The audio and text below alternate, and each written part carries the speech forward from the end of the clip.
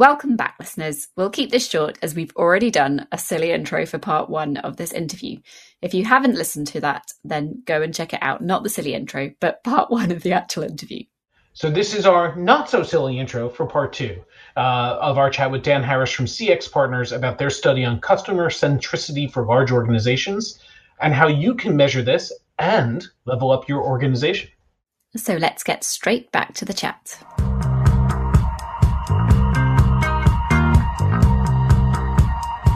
The product experience is brought to you by Mind the Product. Every week, we talk to the best product people from around the globe about how we can improve our practice and build products that people love. Visit mindtheproduct.com to catch up on past episodes and to discover an extensive library of great content and videos. Browse for free or become a Mind the Product member to unlock premium articles, unseen videos, AMAs, roundtables, discounts to our conferences around the world, training opportunities, and more. Mind the Product also offers free Product Tank meetups in more than 200 cities, and there's probably one near you. On the kind of strategy side of this, when we talk about making product decisions, there's the sort of tactical, smaller day-to-day product decisions, and then there's like defining the product strategy.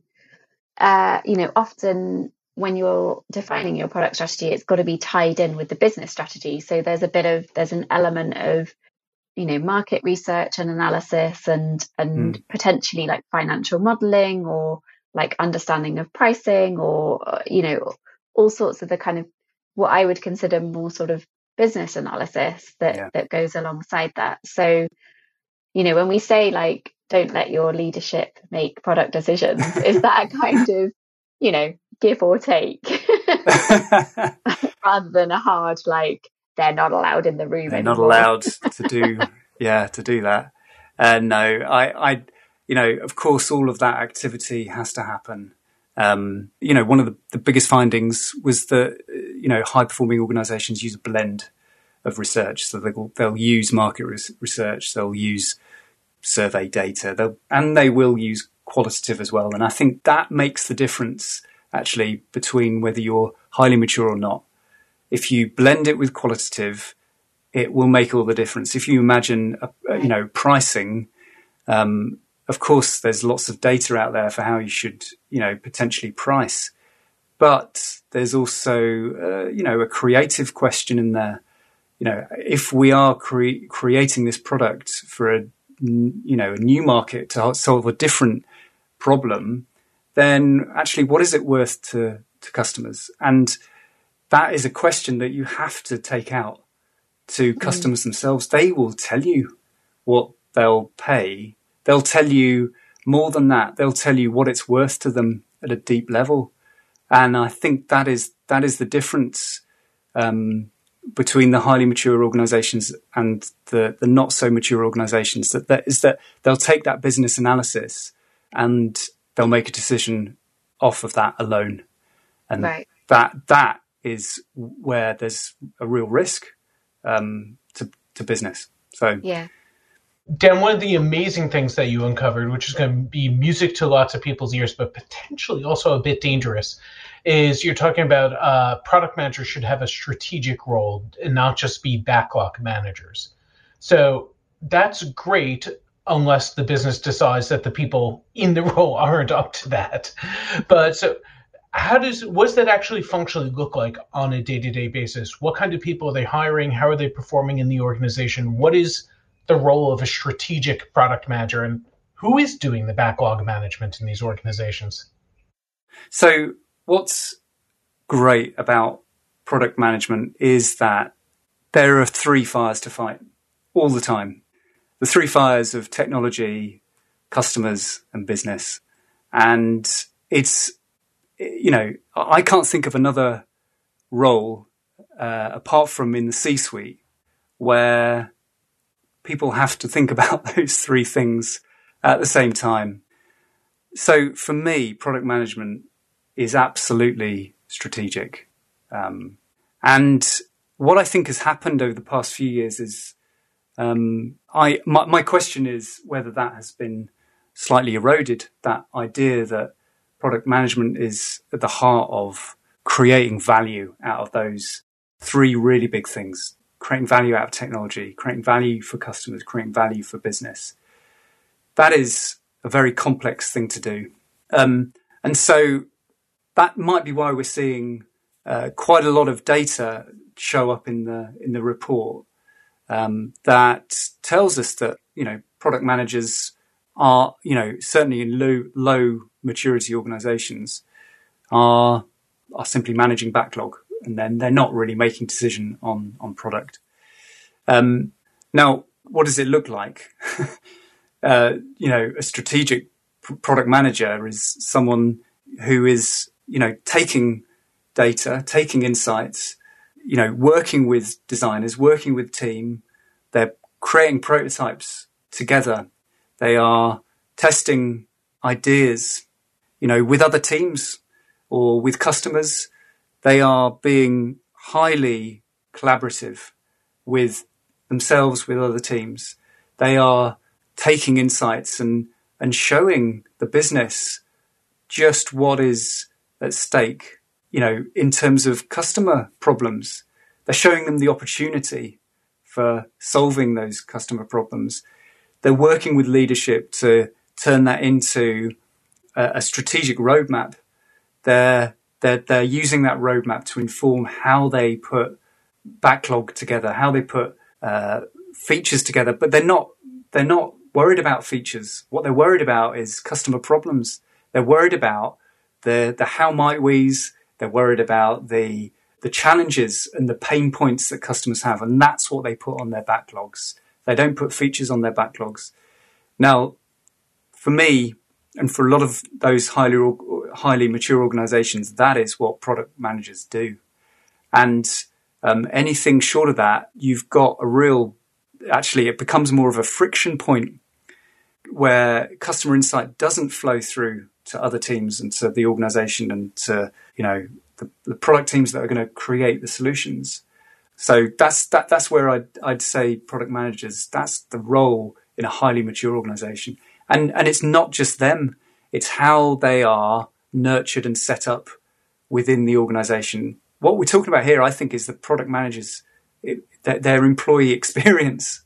If you can get it right, give them the right tooling, give them the right processes, the right governance, then they can thrive and do that work for you. So obviously you've spoken to or kind of done this research with lots of different businesses, and you work with lots of different businesses in your kind of day to day as well. Did you kind of uncover the reasons why organizations kind of end up with product managers more in that sort of backlog grooming situation rather than in a more contemporary sort of modern idea of or the better idea of a strategic product manager? Yeah. Well, we didn't do a huge amount of research with organizations that were probably scoring lower on the index. We did a lot of research with those that scored highly. Right. So what we know about the highly mature organizations is that, their product management functions are contemporary. They are strategic.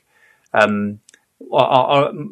experience with working with, lower maturity organizations tells us that, that in those complex organizations, those complex environments, perhaps product management is a unit or a department on its own. And it's about, probably scaling. The organization needs to scale and grow and build digital products. So they need people that they can put into those roles. And that might be, something that they need to accelerate and maybe place, people that don't really have the experience to bring a strategic perspective to product management. That might be what's going on. So, Dan, for those product teams, how do you organize them in high-performing organizations? There's lots of debate about, do you put them together in functional areas or business lines or customer problems? What's the thing that you found, if anything, that was consistent? That's a great question. Consistency, came from, just the high level data. We found that, highly mature organizations had product managers and researchers, that those, in particular, those two roles were strategic roles. Product managers would, work with cross-functional teams in highly mature organizations. A couple of the companies we spoke to over interviews, they told us how they built the teams and structured them in a way that really broke down silos within their organization.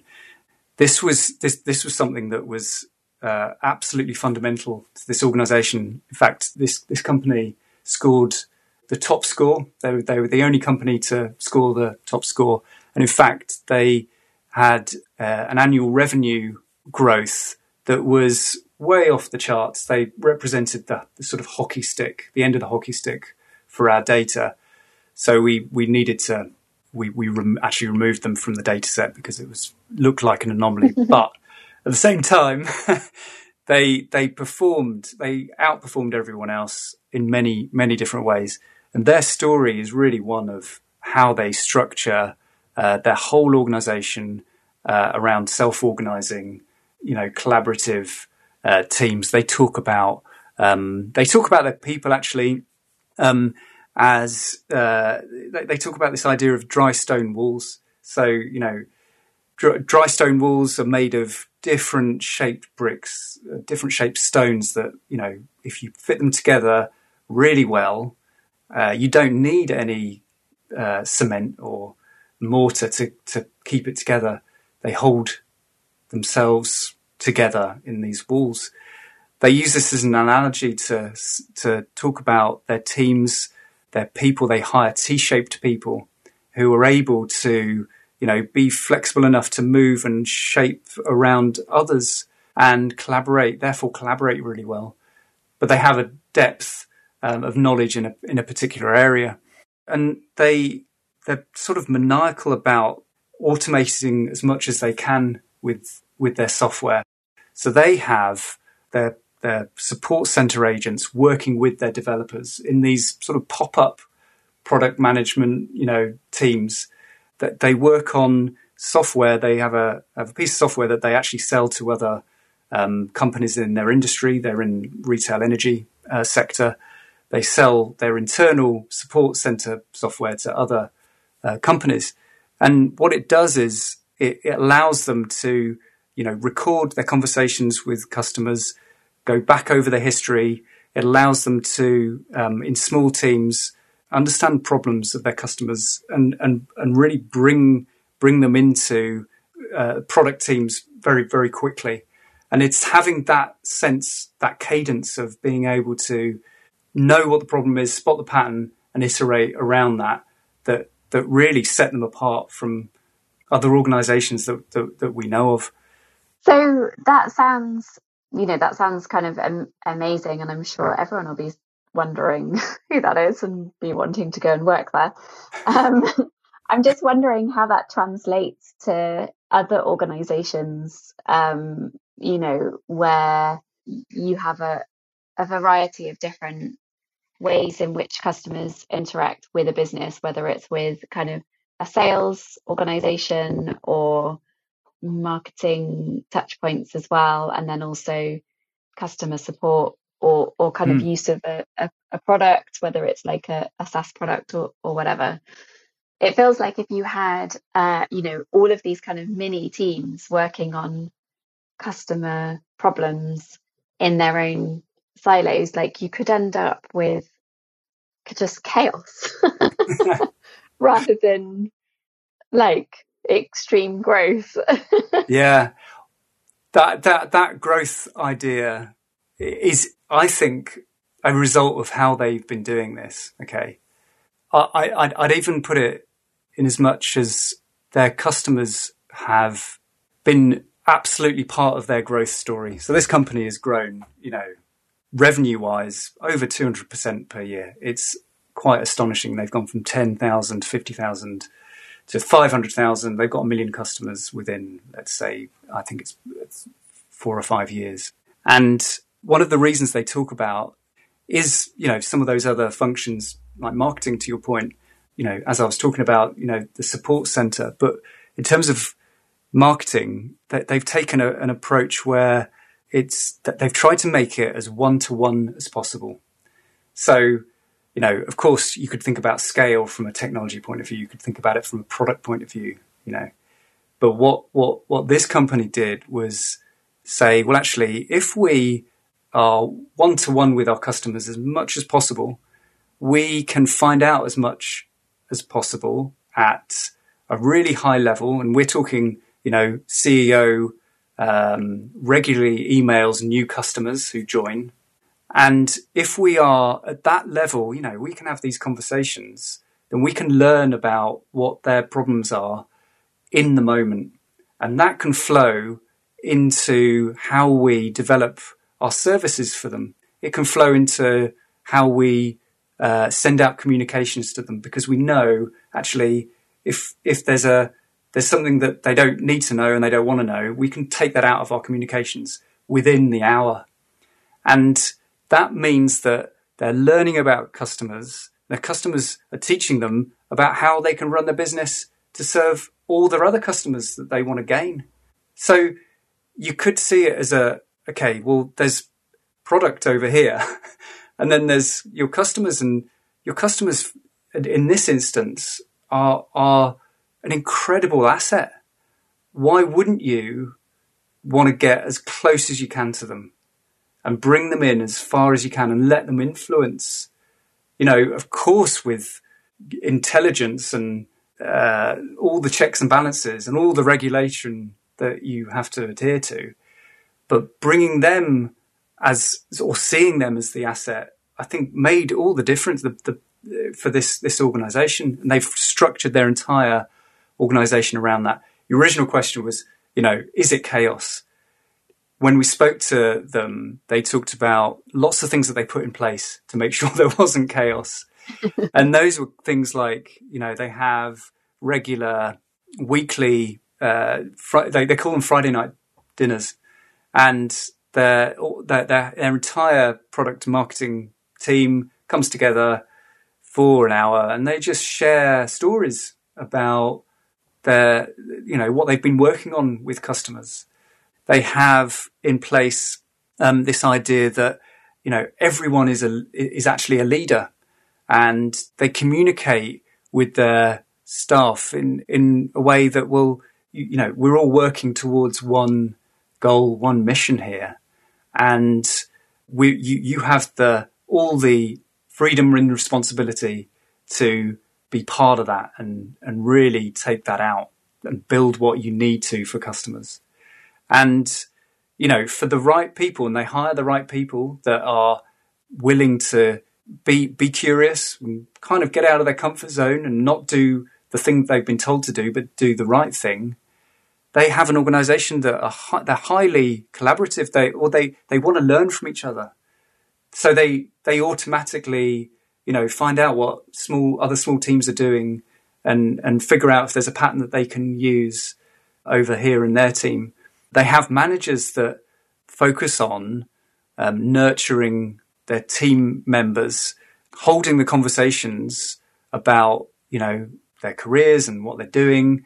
And they take on a sort of, as I said at the start, a sort of servant leadership. They are trying to make sure that their teams have the right things in place, the right facilities in place to do their best work.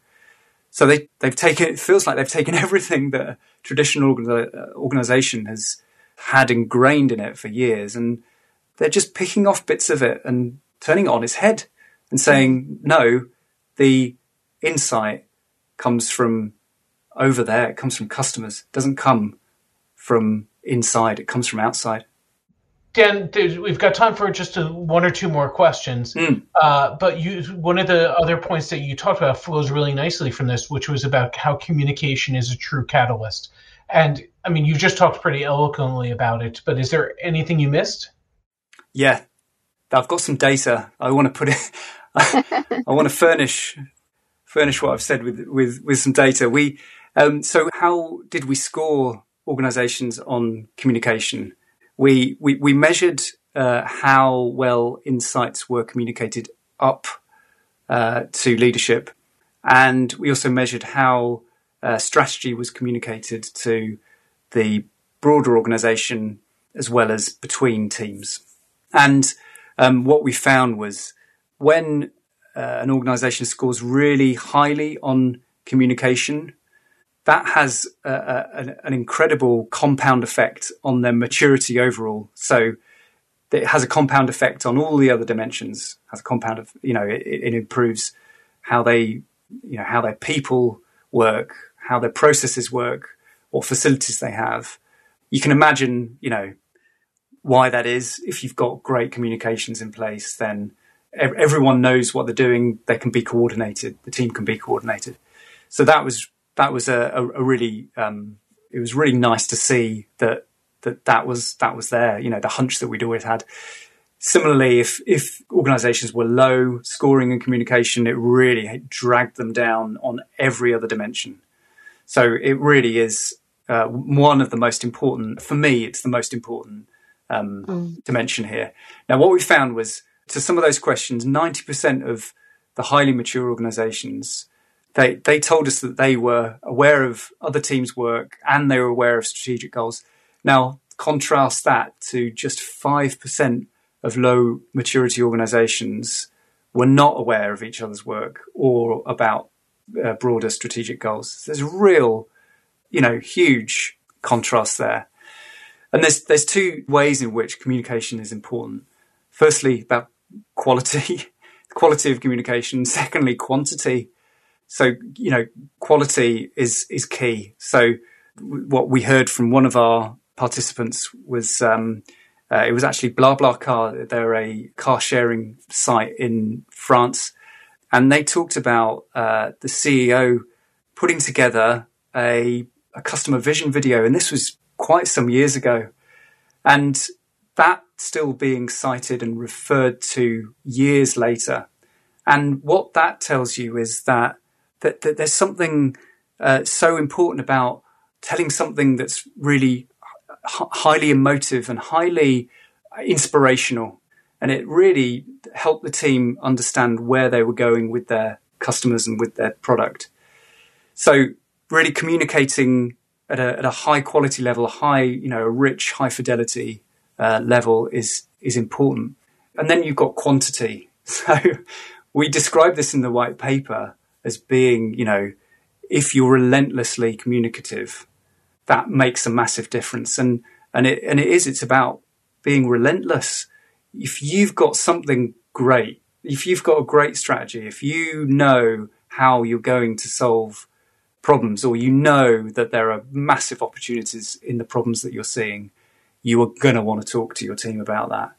And we found that, if you do that, and yes, it's exhausting because you have to do it all the time. We found that organizations that did it regularly, that communicated regularly and put it into employee onboarding, for example, that was really about making it very clear all the time. Everyone knew that they were on the same mission, on the same path. That was really important. It's about doing it regularly. So yeah. When you say relentlessly, I just I just have this horror feeling, this horror sort of image of Slack with just 20 million channels and 20 million messages in each of the different channels. But I guess what you mean is it just the core strategic messages and the mission and the values and that's the bit that's relentless rather than. I think it's the values. Yeah, you put that. Yeah, put your finger on it there. I think it's about values. I think it's right. You want diversity in your team because you want them to take the same values but look at them in different ways. And if people are reminded of those values and you celebrate people that have really gone a long way to meet those values, then you've got a great organization that knows that it can communicate with each other really well and you encourage that communication across teams as well. So it's when I say relentless, I don't just mean it's, top down, bottom up. It's it's not slack disaster. It's a slickness in communication across the whole organization and across teams as well. Right. So we have just one more item on this list, which we've kind of split this interview into two parts, and we're still running out of time. But let's just really quickly touch on the last point, which is all around service design. So, you say these kind of high performing organizations think about service design, but is this in every single organization that they have service design capability? We did find high correlations of service design ability in highly mature organizations. So, it is important. Now, what I'd also say is that there were other roles that we surveyed, like content design, which we found that, there was a correlation as well as product management, of course. Service design did come through. I think it's been highlighted, its value in the last few years, because a lot of government services are now developed by, service designers. That's what, certainly in the UK, the government digital service really promotes. And when we talk about service design, we're really talking about, let's make sure that we're considering all of the touch points, and we're making sure there's no gaps in the touch points. What can happen is that product teams can get into features, and the consideration of the full service end to end is hard for product teams to actually consider. So when we're talking service design, we're saying if there are roles that can have the perspective, quite an empowered role, to have the perspective across portfolios, across products, so that the experience overall, the brand experience, the offline, the online experience is coherent for customers, then you're going to really meet their needs and not drop the ball at a certain touch point. It often happens that, the mobile web version is something that isn't quite up to date with another version of a service. And, it's just an example of where things can fall down. Now, really what I'm talking about for most organizations is, yes, great if you can have service designers as a role, but what I'm really talking about is think service design. So think about considering, all of the stakeholders actually in a service. And, you can see it when it goes wrong, when people don't think about all the stakeholders. I remember listening to Brian Chesky from Airbnb a while back, talking about some of the, some of the local authorities that shut Airbnb down, a number of years ago. And he said, if they'd considered local authorities as quite a major stakeholder to their service at the beginning, that they may have had a different outcome. So, for us, service design is really thinking about the system. I talk about, the chair in the room. If you're designing a chair, you need to design it in the context of a room. You need to design the room in the context of a house. I think it's the same with product. That's a quote from Eliel Saarinen, by the way, an architect, where you in order to get it right for that feature, you have to think about it in the broader context. I think it's the same for product teams, product managers, getting their experience right inside their organization means that it's going to be right for customers overall. Customers can see this stuff. Whatever features you have and however you design them are absolutely a product and a reflection of your internal, the way that you're set up internally. So thinking about it from that systemic point of view is, I think, super important for customers. And on that note, that does conclude part 2 of our interview with you, Dan, all about high performing orgs and customer centricity. It sounds like it was a really fascinating study. If people want to find out more, is there somewhere they can go to read more? Yeah, there is. If you go to the CX Partners website. It's all there, sixpartners.com. And you can download the white paper and take a self-assessment as well. That will give you a score and a benchmark. So, amazing. Yeah. Thank you so much for joining us. It's been great. Oh, it's been great to talk to you both. Thank you.